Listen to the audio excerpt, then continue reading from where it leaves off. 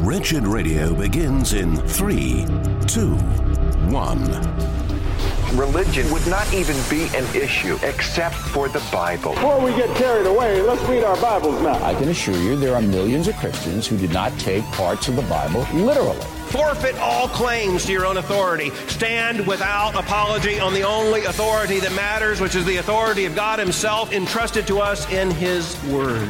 It's time for Wretched Radio with Todd Friel. The doctor is in. This is Wretched Radio. One Gregory Gifford, Ph.D. from Masters University, also the host of Transform, the TV show and podcast, which I've been urging you to start downloading and listening to and benefiting from, happens to be with us in studio.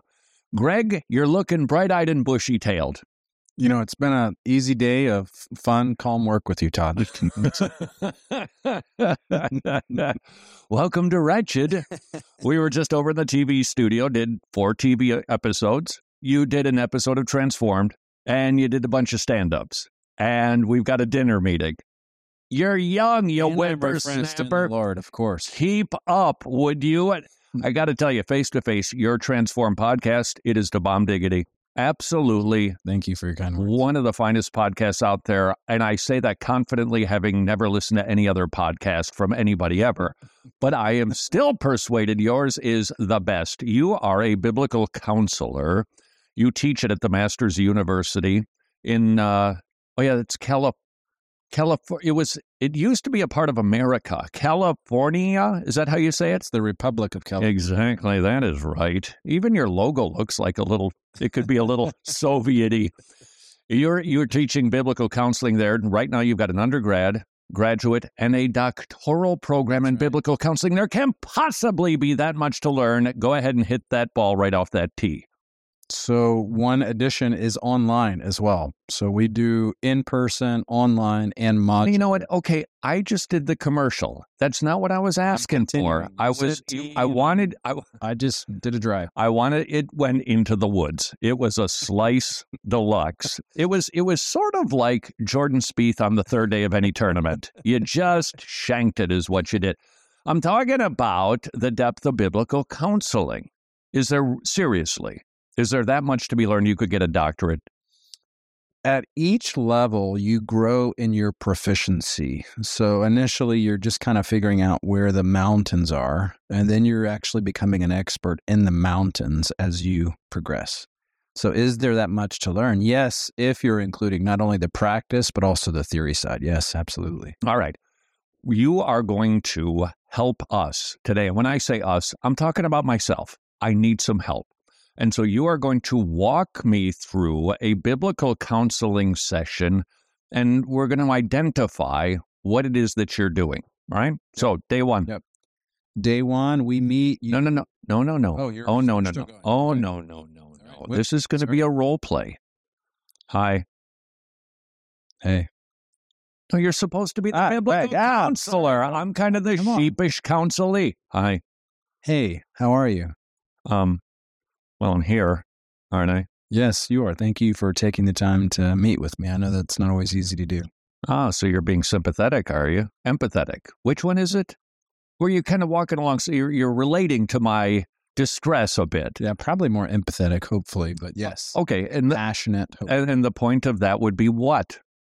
Well, first of all, I want to honor the Lord in the way I treat you, but to gain a relationship with you in which you trust me. Yeah, that's kind of important, because if you just download a bunch of data, it doesn't really. So you start out by building a relationship, and then is it a series of questions that all end with, and how does that make you feel?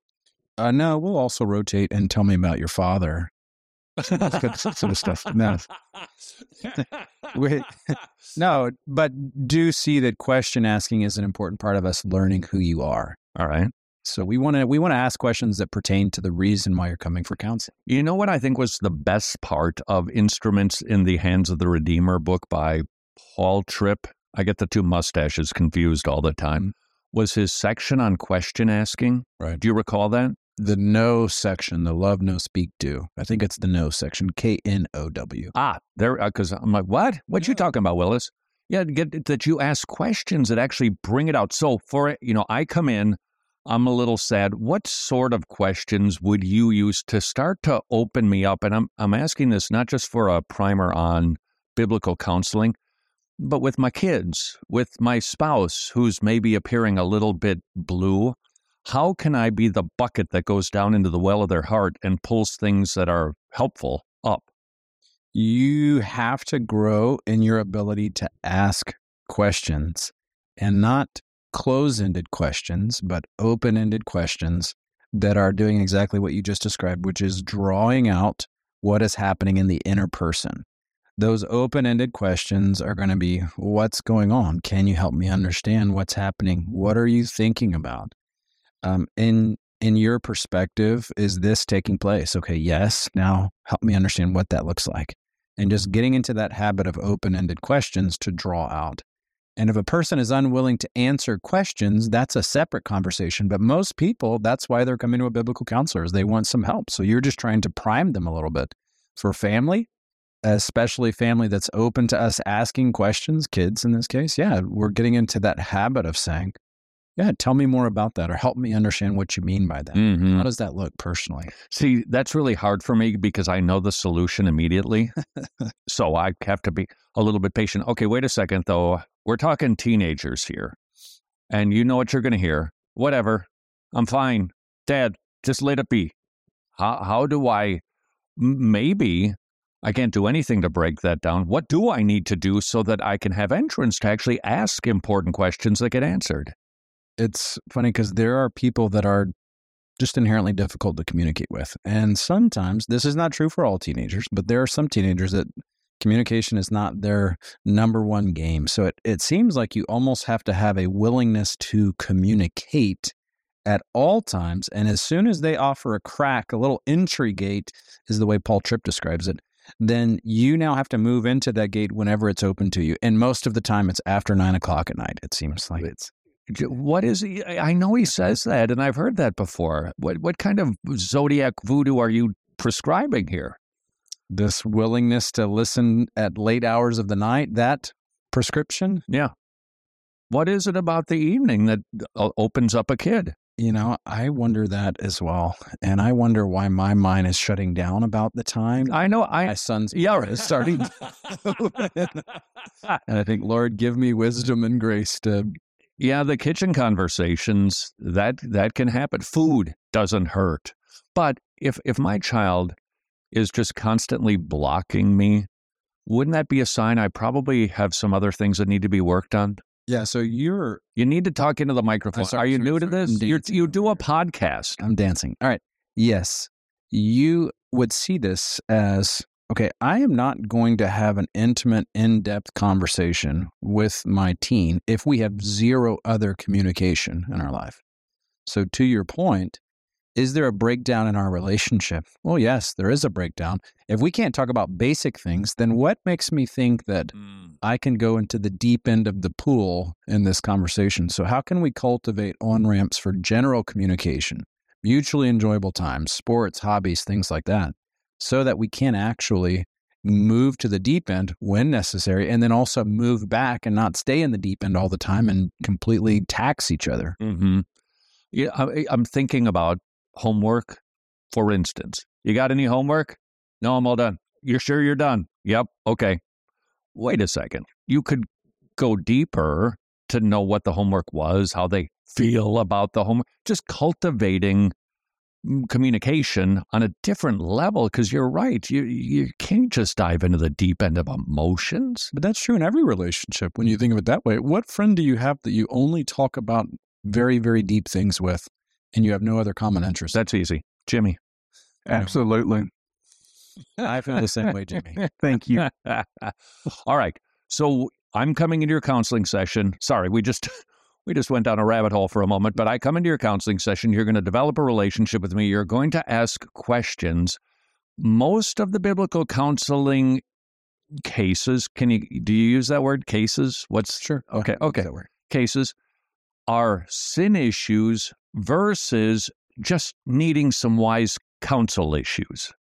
Or one other category of, depends on how you want to split sin. Is it sin or suffering. So it's not always that this person is sinning. Sometimes a person's being sinned against in that way. Right. And then other times, like you've mentioned, it's just general counsel from God's word. There's not necessarily a repentance issue. It's that you have to get someone maybe a little bit more skilled than you in God's word to connect the dots for wisdom on what to do next. Yeah. So it's a kind of a combo platter.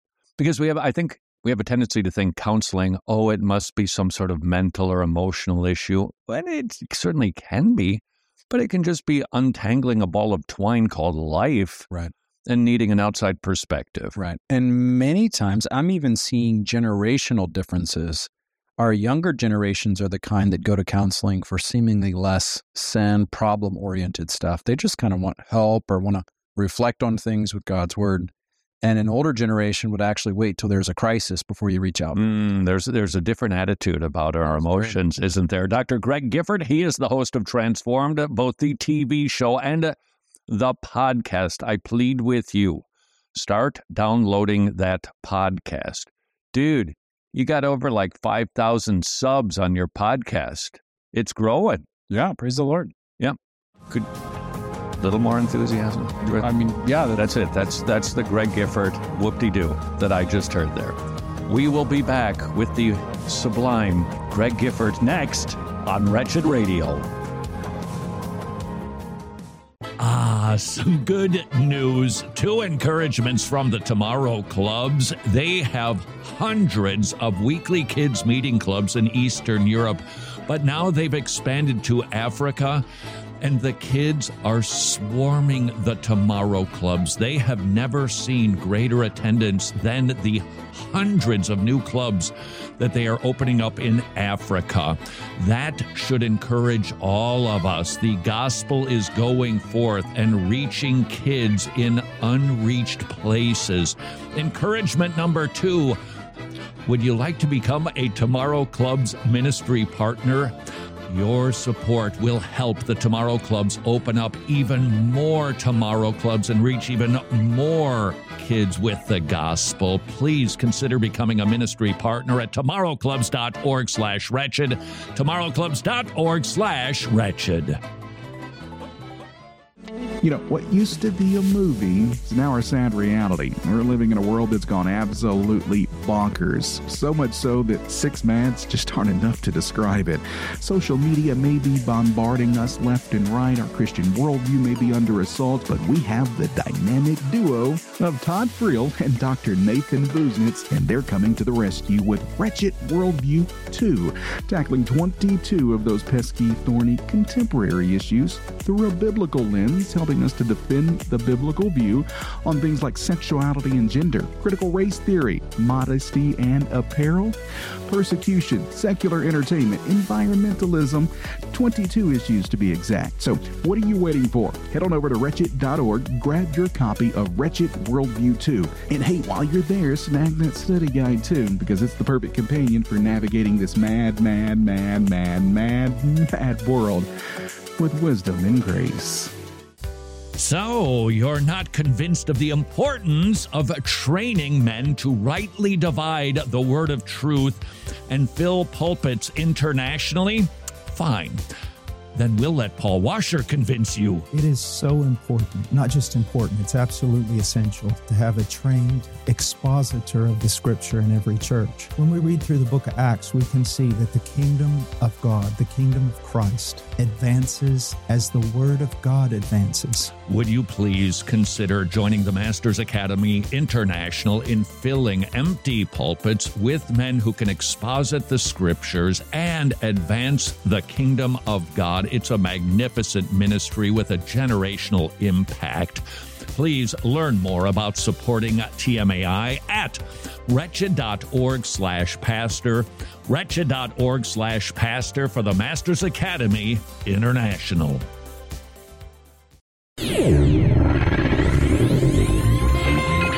Important dates in Christian history. 405 AD. After 23 years of work, translating from Hebrew and Greek manuscripts, Jerome completes the Latin Vulgate version of the Bible that becomes the standard for the next 1,000 years. This is Wretched Radio with Todd Friel. All the way from Savannah. Ask me how I know. This is Wretched Radio. Dr. Greg Gifford, host of Transform the TV show and the Amazing podcast. You're from Sarasota, Santa Monica. Where exactly are you from? The one and only Savannah, Georgia. Oh, that's what I've heard you say on your podcast. You know what? It's kind of become it's kind of like a non-drinking game here because we wouldn't do that. Of course. Will Greg mention his hometown is Savannah this week?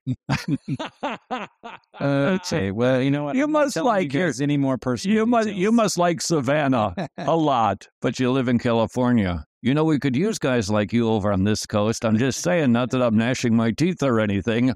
Dr. Gifford, I was pondering what should we discuss? Because there are so many biblical counseling issues that we can dive into. But Jimmy, I think, has provided us the perfect subject matter.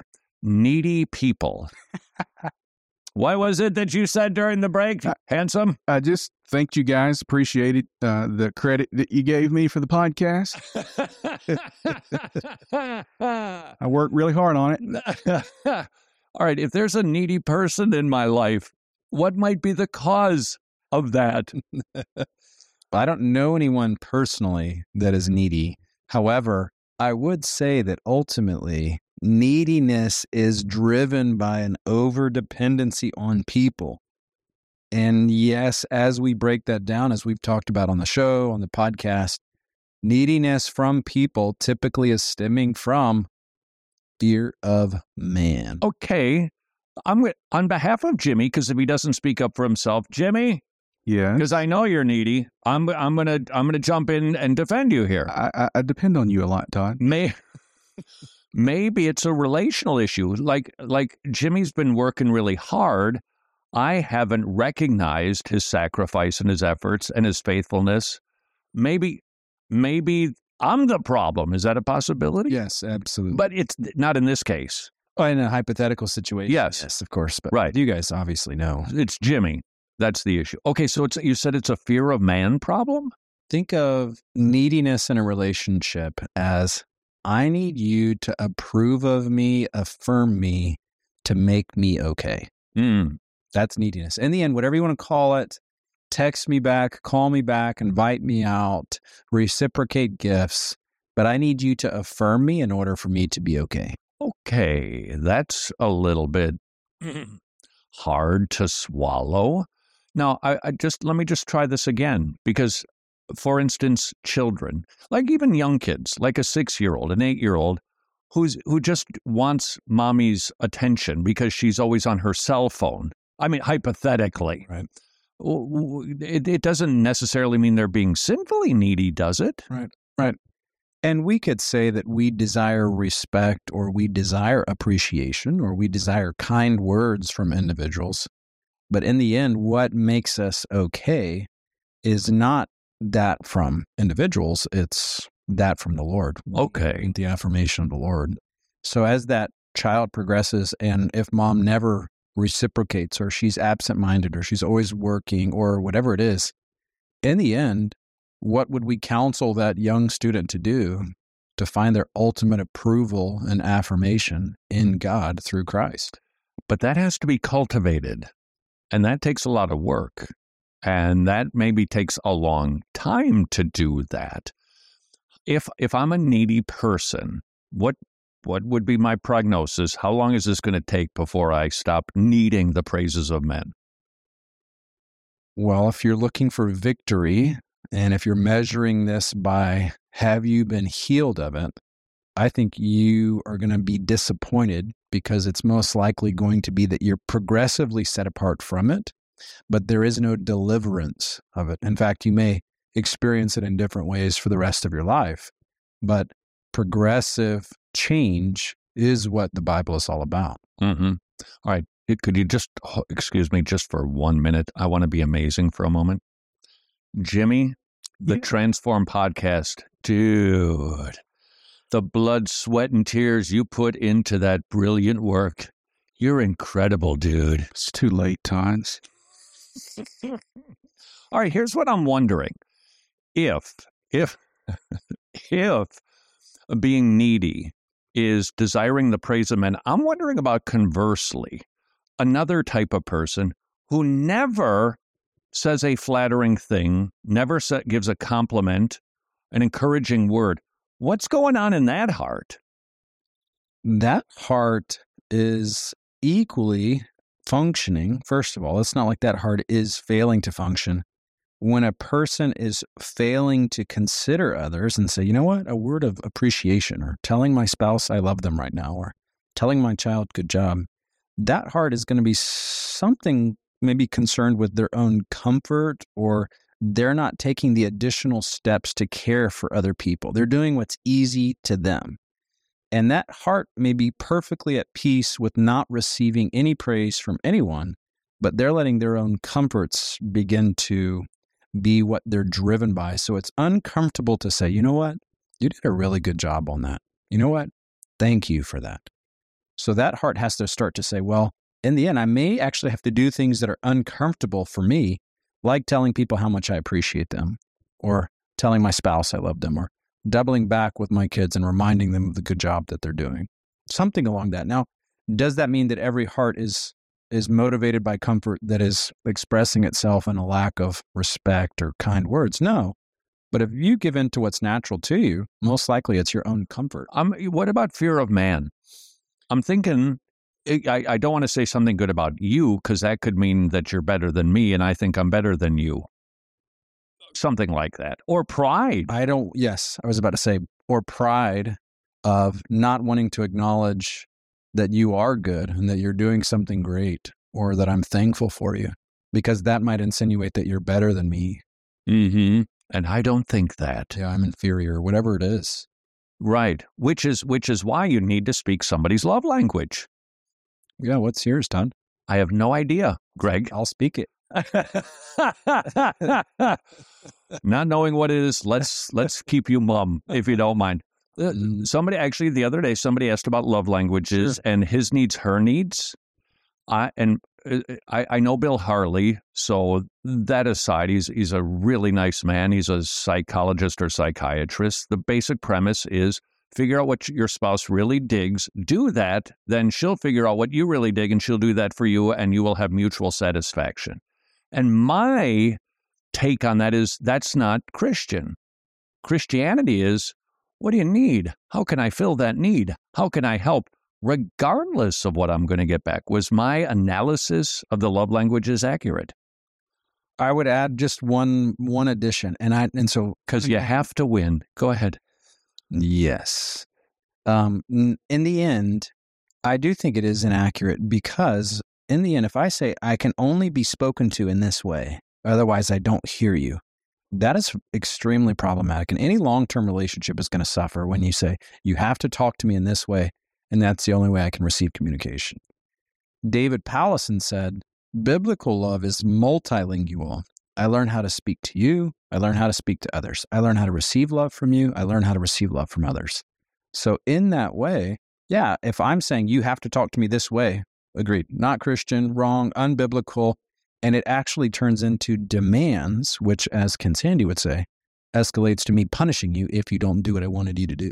Mm-hmm. Well, it's James 4. James 4, yeah, all the way. Sliding down. Mr. Peacemaker, right? Mm-hmm. What's the difference between a peacemaker and a peacekeeper? I don't know. How would you define peacekeeper? You're asking me?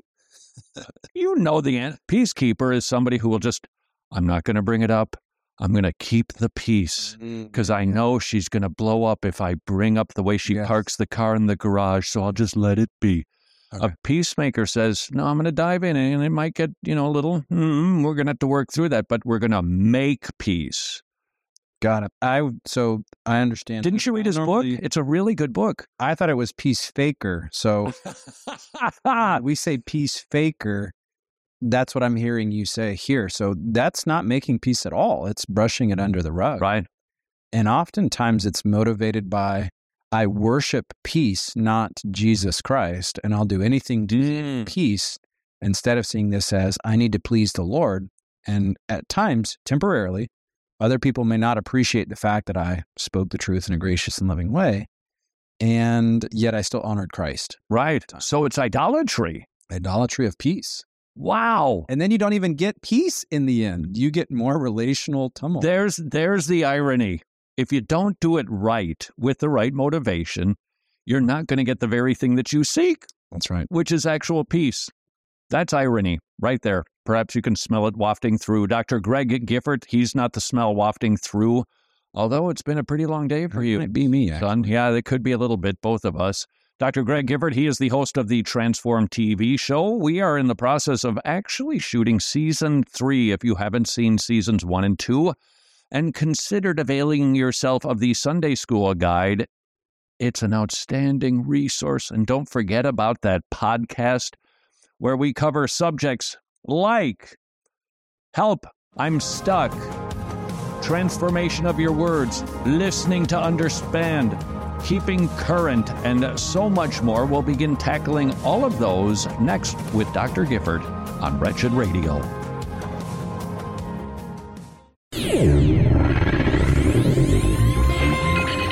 Books of the Bible. 1st and 2nd Kings relate the history of Israel from Solomon through the division of Israel into 2 kingdoms to the destruction of both kingdoms. Though Israel and Judah and their kings were often unfaithful, God continually calls his people to repentance through his prophets. This is Wretched Radio with Todd Friel. Passive-aggressive without the passive part. This is Wretched Radio. Jimmy throwing daggers at the good. He's company man. We don't have. I thought we could have secrets around here, Todd. There are no secrets. This is Wretched Radio. Dr. Greg Gifford in studio, being reminded that his Transform podcast segments are to be 11 minutes, said the producer of the program repeatedly. Not 12:30. I am deeply sorry. See, it's better to edit yourself than to have him do it. Trust me. You want to choose the words that you delete, not Jimmy. Dr. I trust Jimmy. Speaking of your podcast, your masculinity podcast, which just wrapped up, was really good except for one attribute that you didn't tackle despite a friend sending you a text encouraging you to deal with. Oh, and you don't remember what I asked? It's okay.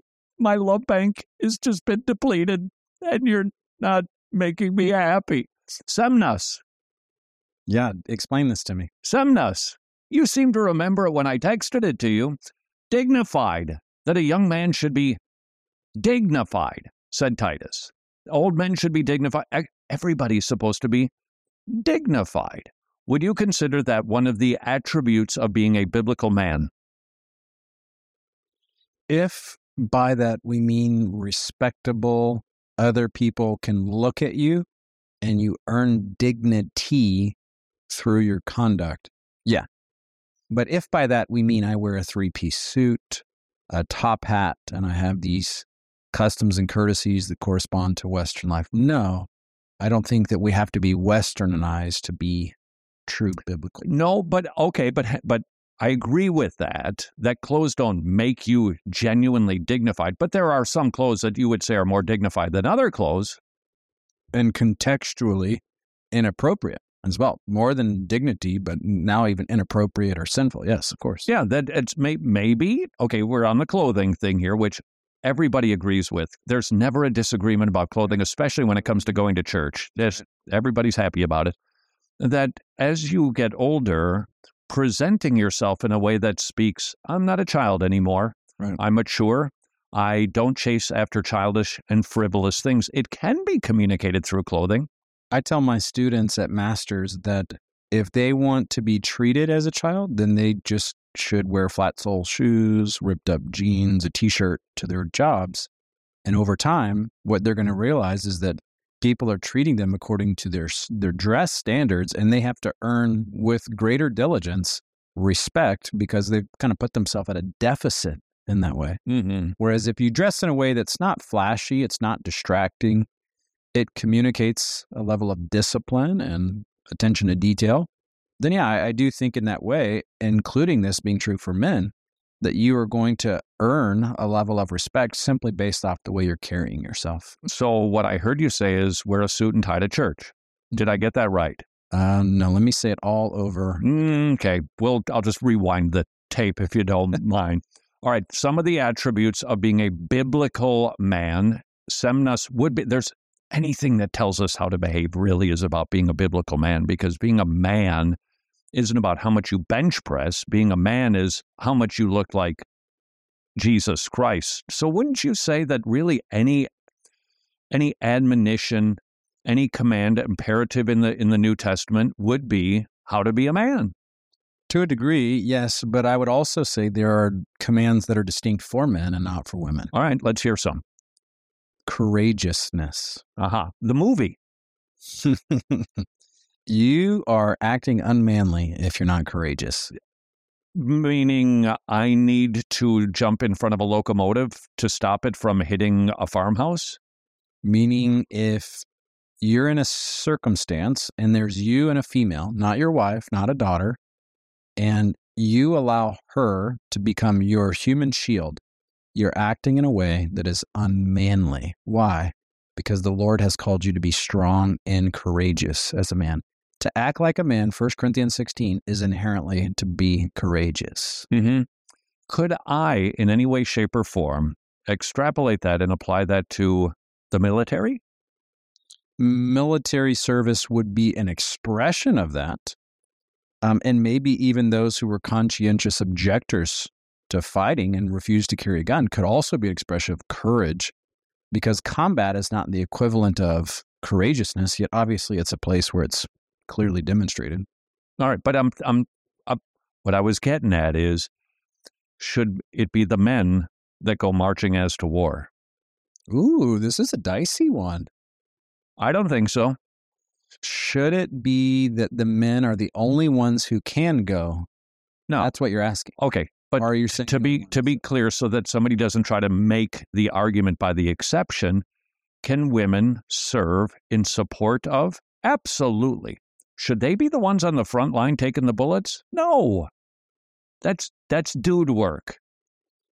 My opinion on that, and people have asked me about this as a veteran, is that whatever the qualifications are for infantry, if a woman decides to apply for the infantry, then the same requirements for a man should be applied to a woman, and she should be given that opportunity to fight.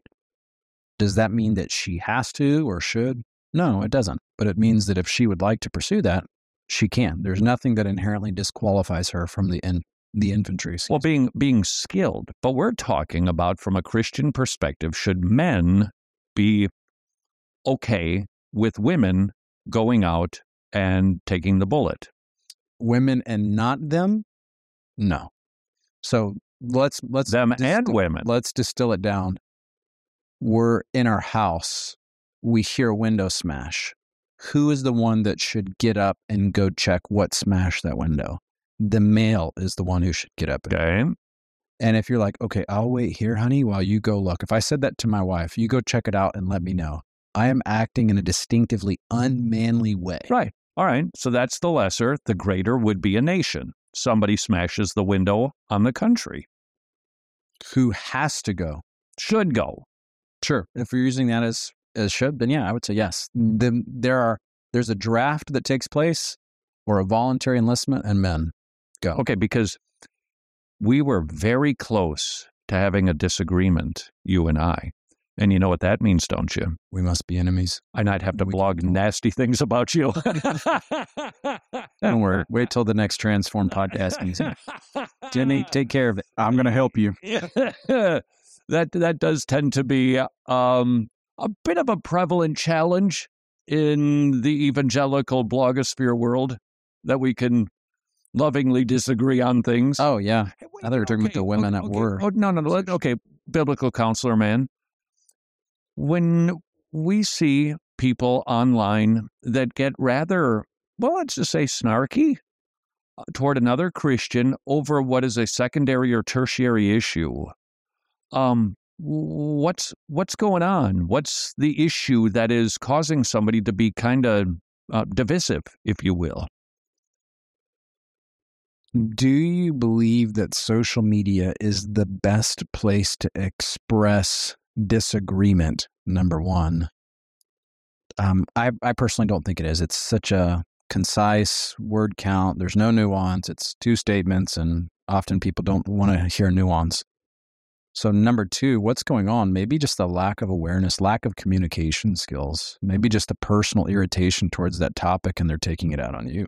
I mean, honestly, like, you're probably more well-versed in receiving some of those criticisms than I am on what you believe to be the contribution of the heart there. Well, I think you're right about social media playing a big role in it, because most likely, for instance, you're going to podcast over there about the role of women in the military.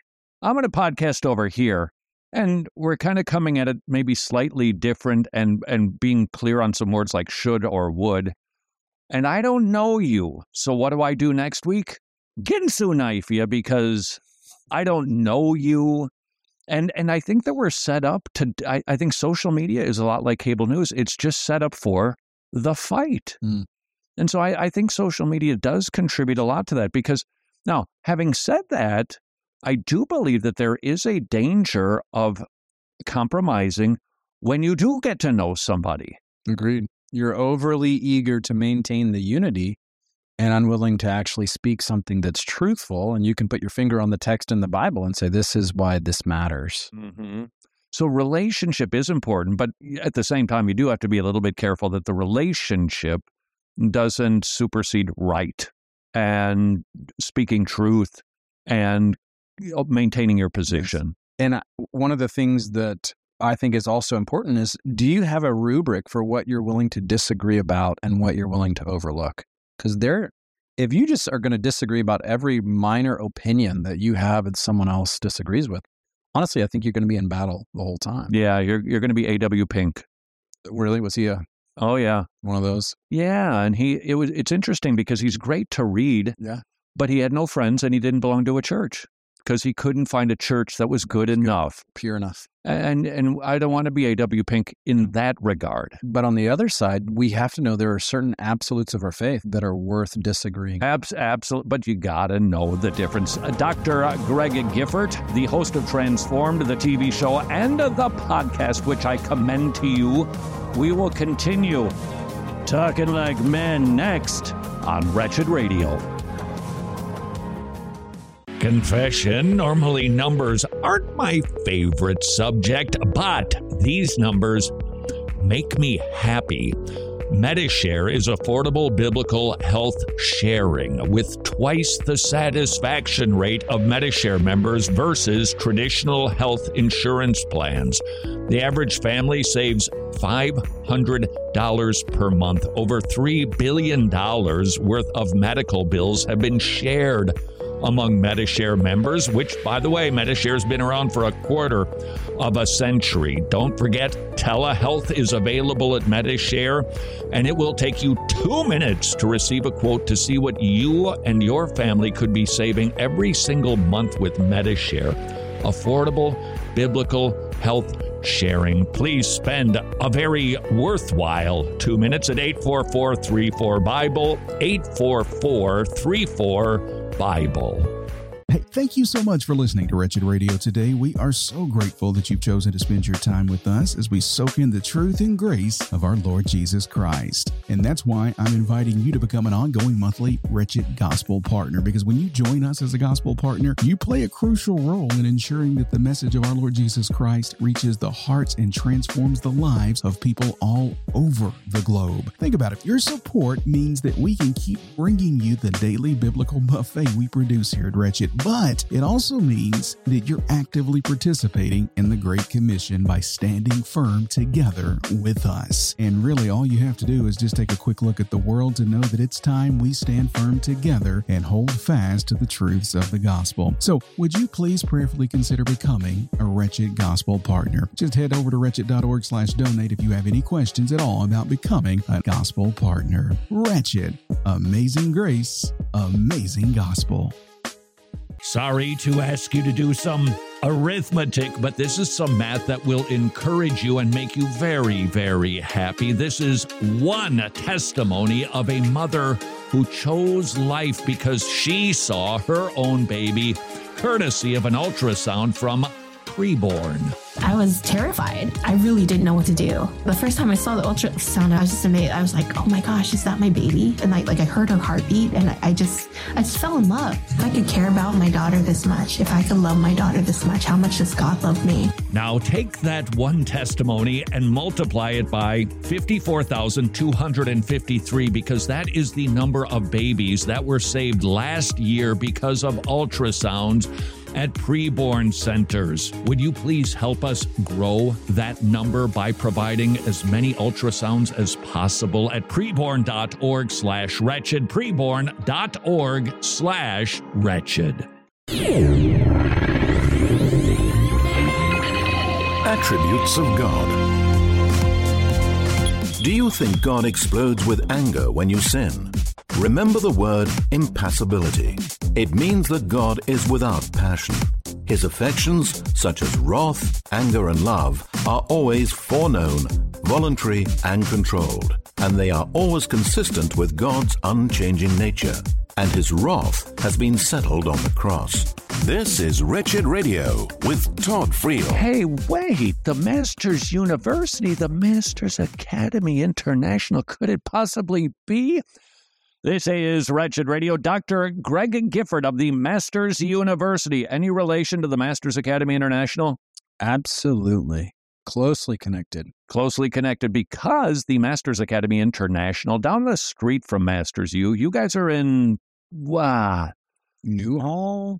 Is that what it's called? Yeah. Give me the bigger city that it's in. Santa Clarita. That's what I thought I was going to say, Santa Clarita. All right, well, the Masters Academy International, they're actually housed at Grace Community Church with the Masters SEM. You maybe don't, well, that's where they're located. Trust me, I've been there. I trust you. Didn't you get invited? I'm sorry to hear that. You know what? It's probably in the mail. Yeah, probably. They give you really nice pens. Really nice pens. I think it's that ballpoint thing that MacArthur and Lawson have going on about writing out their sermons. All right. It's kind of a little cultish, but that's what it is. So at the Masters Academy International, you don't know this, we're trying to send 10,000 MacArthur study Bibles to the Philippines. Did you know that? I did hear that, actually. Oh, cool. So we're getting really, really close. So if you can perhaps get us to 10,000 or even more, the MacArthur Study Bible distributed to our brothers and sisters in the Philippines who are in good churches, but they can't afford a study Bible. We would like to bless them. If you can participate in that blessing, visit wretched.org/Bible, wretched.org/Bible. Talking about, and this, it just seems, can you think of three more qualified individuals to talk about masculinity than Greg Gifford? You know, this is a really bad idea. This is a really bad put me in it. idea. All right, you did a wonderful series on your podcast about biblical masculinity. Being courageous is one. Here's another one that stuck out to me. Hard work. That's a godly attribute of a man. And not only is it a godly attribute of a man, I'm going to say, okay, think of manhood 13 and up. So we're not just talking about once you turn 18, you learn hard work. That you're acting in a way that is unmanly when you are being lazy, because laziness means that you're now depending on others to provide for you. And you should be able to eat your own bread, to use the biblical term, eating your own bread, working hard so that you can provide not only for yourself, it's pretty basic for a male. You should be able to provide for yourself. But the Lord uses men to not only provide for themselves, but to also provide for others. So that man should feel that they're at step one, ground level 0, when they're able to provide for themselves. But their call is to not only provide for themselves, but to provide for others that are around them. Now, you said something on your podcast that caught my ear, because I suspect some people went, hey, pal, that number is arbitrary. You said something like, you're 20, you're 22 years old, and you're relying on mom to deal with, like paying the bills or doing adulting. You say you ain't acting like a man. You going to stick by that? Yes, I will. I will hold fast to that one. I actually think that by the age of 22, if you haven't learned how to work hard, you're cruising for a bruising, mister, because you're not going to snap into it at 23 and 24. And if you're not careful, you're going to develop a character trait of being lazy that's going to be, apart from God's Spirit changing you, you will be a lazy man. So yeah, I'm very comfortable saying that. Help me out with this, because it's something that I've been working on. I'm going to be speaking to a group of young people, and I'm trying to articulate that a young man hears these biblical truths, and it's like, yeah, got it. But how do you encourage them to, no, commit to it. So get up in the morning. Don't sleep in until 2 in the afternoon. Start doing stuff, because that is the godly way, and you will be blessed, and you will grow, and you'll become more like Jesus Christ. Yeah. How do you persuade a young person things like, look, you need to be a member of a local church? No, articulate the mindset that should desire that. You tracking with me? I think I am. You tell me after I attempt to answer this if I'm tracking. I always appreciate when a person starts off with the biblical case and they paint it not in a thou shalt or else you will, but a vision of the good life. So start with the portrait of where do you want to be when you're late 30s? You want to be living at home? Do you want to be dependent on mom and dad to provide for you? Is that what really excites you? I mean, fundamentally, no. Most men are thinking in high school years, early college, like, I want to be standing on my own 2 feet. I want to be a provider for my household to whatever degree that looks like. I want to be independent for sure. Own a home, be able to provide for cars to my home.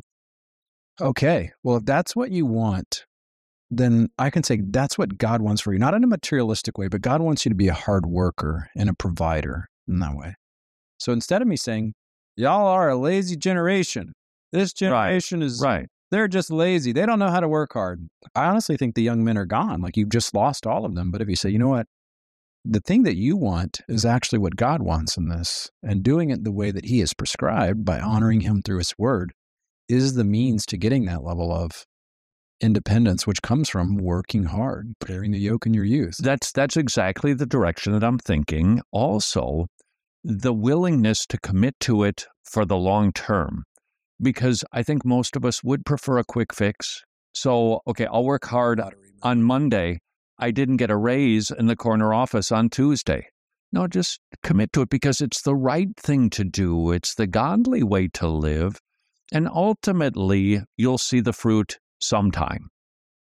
But it's I got to have it immediate or I quit. Yes, this generation almost has to be coached, and I find this generation to be receptive. And I'm talking about high school, college. That's typically where I'm teaching. This generation has to hear that your first job is not the place that you most likely dreamed of. You're going to work in your first job and do things that you didn't anticipate.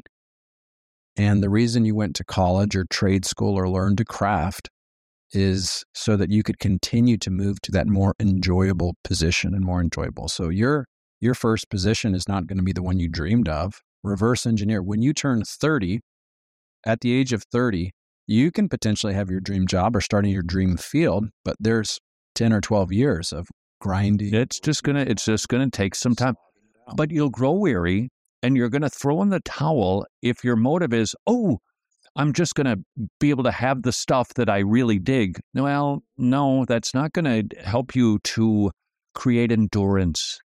It's got to be, I'm committed to doing things God's way.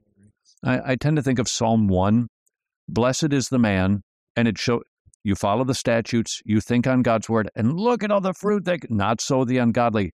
And I find, especially for Christian young men and women, well, yes, I do have my foot in the precepts of God, but I still go to the university. And you think that you've got a foot in both worlds when the reality is, no, you actually have 2 feet in the unbiblical world. You've got to have both feet planted, committed. I am going to do things God's way, trusting he knows better than I do. Yes. Committing your way to the Lord. Oh, look at that, a Bible verse. Look at you. I think you're a biblical counselor or something. All right, admit it. All right. Another word that describes a biblical man I thought was rather interesting. Chivalry, honoring women was a term that you used to say that's what a biblical man is. Yes. Are we talking about pulling out the chair, opening the car door? Yes, maybe, depending on how they relate to you. So my basic thesis in that episode was to say, look, you have to identify who this lady is and how she relates to you. And after you've done that, you then treat her accordingly. And there's two general categories. It's as a sister or as a mother. So I'm going to treat you like I would my own sister, or if you're older than I am, I'm going to treat you like a mother. So yes, there are times when I'm opening doors, I'm holding bags, I'm grabbing a jacket or sharing a jacket. And then there are times whenever I'm holding back on doing those things because I don't want to miscommunicate, hey, I'm not going to give my jacket to a total stranger lady, and I don't want to give off the wrong impression. But in the end, my goal is to act honorably to all women. And as a man, I see that it is a special duty that I have. God has given me the strength He has given to us as men to protect women and to honor them, not to exploit them and or use them. So you're going to a door and you see a woman coming behind you. You open it and she says to you, "Do you think I need the help of a man?" Are you going to insist she go through it, or will you walk through it and say, "My bad"? Yes. Every time I would choose the latter, I would say, "My apologies. I wanted to simply show honor to you, but you do what you feel is best." And leave it at that. But most women, your contention is most women, if it isn't done with the, "Well, let me take care of that for you, Toots." That's right. They're going to probably appreciate it. I have yet, and I know my experience is not authoritative, but I've yet to experience a circumstance where me or my boys open a door for a lady and she say, "How dare you?" Right. Oh, I'm sorry. I've just never experienced that. No, and you probably won't, because that's what it means to be a biblical man. Dr. Greg Gifford, the Transform podcast, I commend it to you most heartily. And don't miss Transform, the TV show. It comes with a study guide for Sunday school and youth groups. Dr. Gifford, thank you very much. Until tomorrow, go serve your king.